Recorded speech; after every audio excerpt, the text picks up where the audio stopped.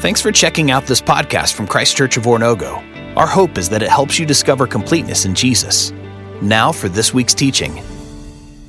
Welcome back again to the book of Jonah as we complete our book with this final session, looking at the life of Jonah, but specifically looking at the mercy of God. And what we have been able to see throughout this book is an initial calling of Jonah to go to the Ninevites to call out their sin. He goes the opposite direction. He gets on a boat. He heads out to sea, and God sends a storm. It doesn't take long for the sailors to become so scared, so fearful of the power of this storm that they begin to throw Jonah over, realizing that this is what God wants from them. Once they do this, the storm calms, and the fish comes and swallows Jonah. And what does Jonah do? He has a prayer of thanksgiving, thanking God because he knew he was headed for death and God saved him. Yet again, we see God display his mercy. When God sees that Jonah has had what seems to be a change of heart, he vomits him up onto the land and gives him that same purpose once more. He doesn't just save him from death. He gives him a second chance to have a purpose for God. And so he commissions him, go to Nineveh, arise, go to that place and call out against it. So Jonah goes. He goes to Nineveh. He calls out against it. He uses 5 Hebrew words that simply mean Nineveh, change, or this whole city is going to be overthrown, and that's what they do. That is what the city of Nineveh does. The king, from the greatest to the least of them to the poorest, they begin to have a change of heart. They repent. It says actually that the king derobes. He puts on sackcloth. He sits in ashes. He becomes so far beneath what he was once assuming that he begins to grow in a dependence and a need for hope and mercy, and that is what God gives. And the rest of our story is now simply Jonah's response to what God has done. Let's pick up in chapter 4. It says this, "But it displeased Jonah exceedingly, and he was angry. And he prayed to the Lord and said, O Lord, is not this what I said when I was yet in my country? That is why I made haste to flee to Tarshish. For I knew that you are a gracious God and merciful, slow to anger and abounding in steadfast love and relenting from disaster. Therefore now, O Lord, please take my life from me, for it is better for me to die than to live. And the Lord said, Do you do well to be angry? Sometimes we hate mercy. Jonah certainly seems as though he does. You see, God relents, and Jonah begins to be so frustrated, so angry. He hates God for what he has done. I mean, we just came not that long ago from Jonah thanking God, from rescuing him from the fish. And now the very thing that Jonah loved about God, he hates about him. He knew, he says, that God was the God of love and mercy, that God was a God who would be gracious, that would relent from the disaster. And I was frustrated that God has chosen to be merciful to these people, these enemies of God who have done all the things necessary to deserve his wrath. And he goes to God and he says, now just kill me instead. I'd rather die, he says, than see these people live. Now, why? Why does Jonah hate the Assyrians so much? Why does he hate the Ninevites so much? Well, the general consensus among scholarship is that Jonah was nationalistic. He'd suffered from nationalism. And if you know, the nation of Israel was an important nation. It was the chosen people of God. It was the people that God rescued. He called them out, this specific group of people, that they would be the chosen people, that they would have the promised land, that they would be able to have the laws and the words of God, and they would be able to protect them and enact them and behave according to them. And every single person who didn't have this code of conduct, who didn't live within this bounds, who didn't have this sort of identity, was seen as a threat. If they were immoral, if they were an outside nation, they were an enemy of God. They were less than. And that's the whole point. Is Jonah is beginning to see that these Assyrians are so far from who God has called people to be, specifically the nation of Israel. In fact, not very many years from now, the Assyrians would be the very ones who would destroy Jerusalem. They would debilitate the people, enslave them, and destroy the temple. The Assyrians, the very people God has called Jonah to warn. And God lets them live? God shows them mercy? How? How could this be? You see, nationalism is the idea that our behaviors, our beliefs, who we are, is superior than all others. And specifically, if there are those who challenge our ideas, our behaviors, our beliefs, they are seen not just as enemies, but as less than. And that's what Jonah was doing. Jonah's hatred for his enemies was greater than his love for his God. Jonah was more concerned about how the Ninevites would receive God's wrath than his love. That's the point of what is going on. And can I confess something to you? I experience the same anger sometimes. The exact same. When I see the music that people listen to, when I see the movies people watch, when I hear what the influencers of our culture are saying what truth is, I get angry. And I hope it's a righteous indignation, but I'm just like, man, God, would you just please come? Like, come, Lord Jesus, I'm ready. I'm ready to be taken out of this world as we continue to just entertain our minds with filth. But listen to what 2 Peter 3 says. It says this: the Lord is not slow to fulfill his promise, as some count slowness, but is patient toward you, not wishing that any should perish, but that all should reach repentance. You see, the Lord hasn't come yet because he's still calling us to go. And he's far more patient than we are. You see, he sees every single soul as valuable. And he loves them. He desires them. He wants to show them mercy if they would simply repent.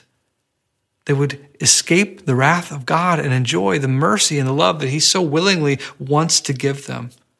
And God's question to Jonah is simple and it's penetrating.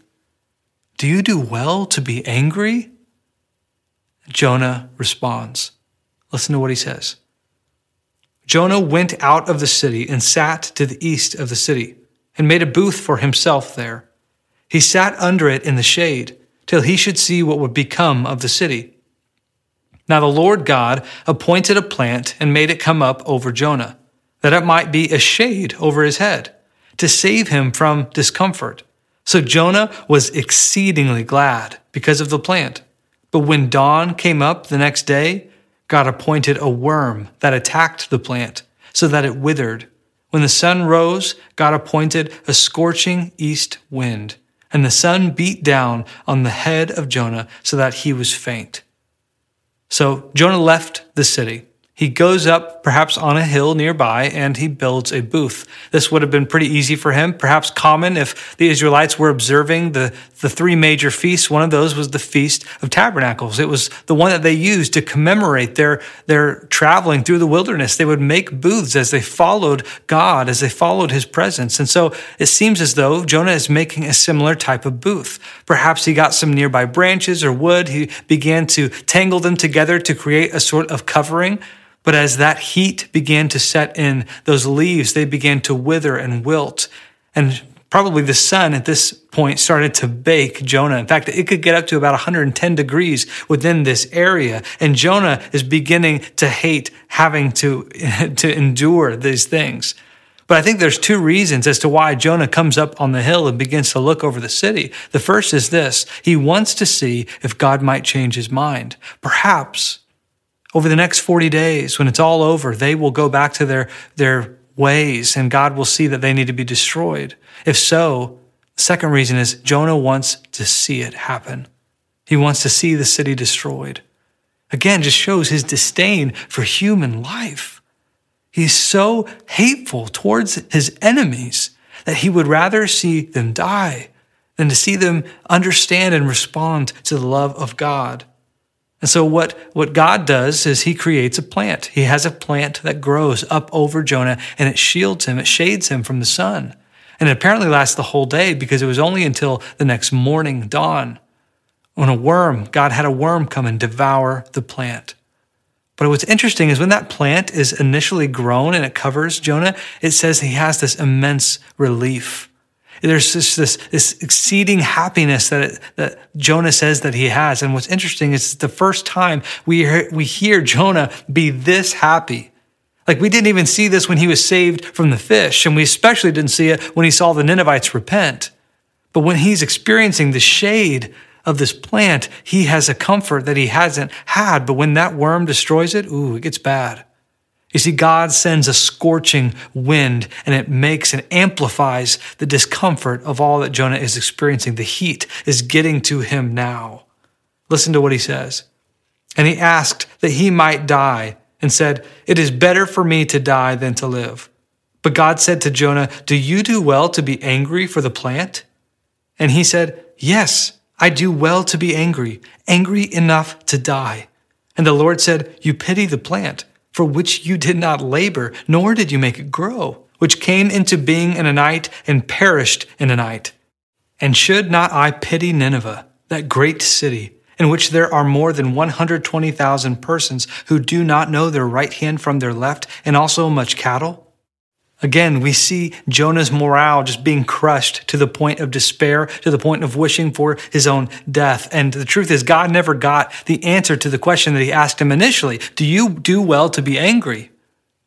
And so he creates this plant, and it comes over Jonah, and then it withers and it dies. And Jonah is crushed again to the point of asking God for death. And God goes to Jonah again. And he says, "Do you do well to be angry for the plant?" And what's Jonah's response? "Yes, I do. I'm angry enough to die." I mean, God is just so patient with Jonah here.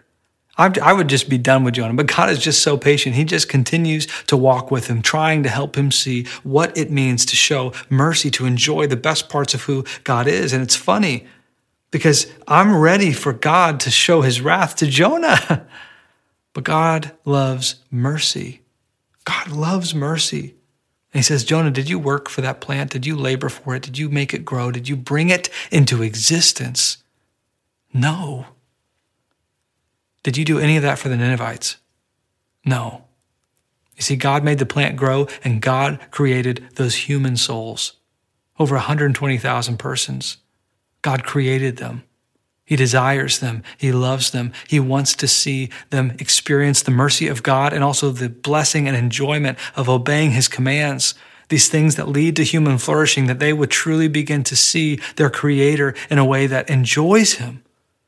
God loves it. And I love that he just throws in that cattle line and cattle. It's like this whole book is just building. The narrative is just getting deeper and deeper. We're going further and further. We finally get to Nineveh. They finally hear the truth of what God is going to do. At the very end, the writer just throws in cattle, right? But it's intentional, right? Because God is a God who cares and rules and is sovereign over all creation. You see, we've already seen that in the wind and in the waves and in the heat and in the fish. He wants to see it all redeemed. All of it needs to be brought back to its original design and purpose. And God isn't done yet. And God is trying to help Jonah see that he has no part in any of this. And yet God is inviting him in to enjoy the blessings of his mercy, enjoy the blessings of his love. And Jonah's hatred, his rage for his enemies is just too much. He's been blinded. He can't see what's good or right anymore. And Jonah is just aside himself. And the point is the author leaves us with no resolution. We don't know what he does. Does Jonah respond? Will he say anything at all? The author tells us nothing, because the point is that we have to answer the question. You see, I am Jonah.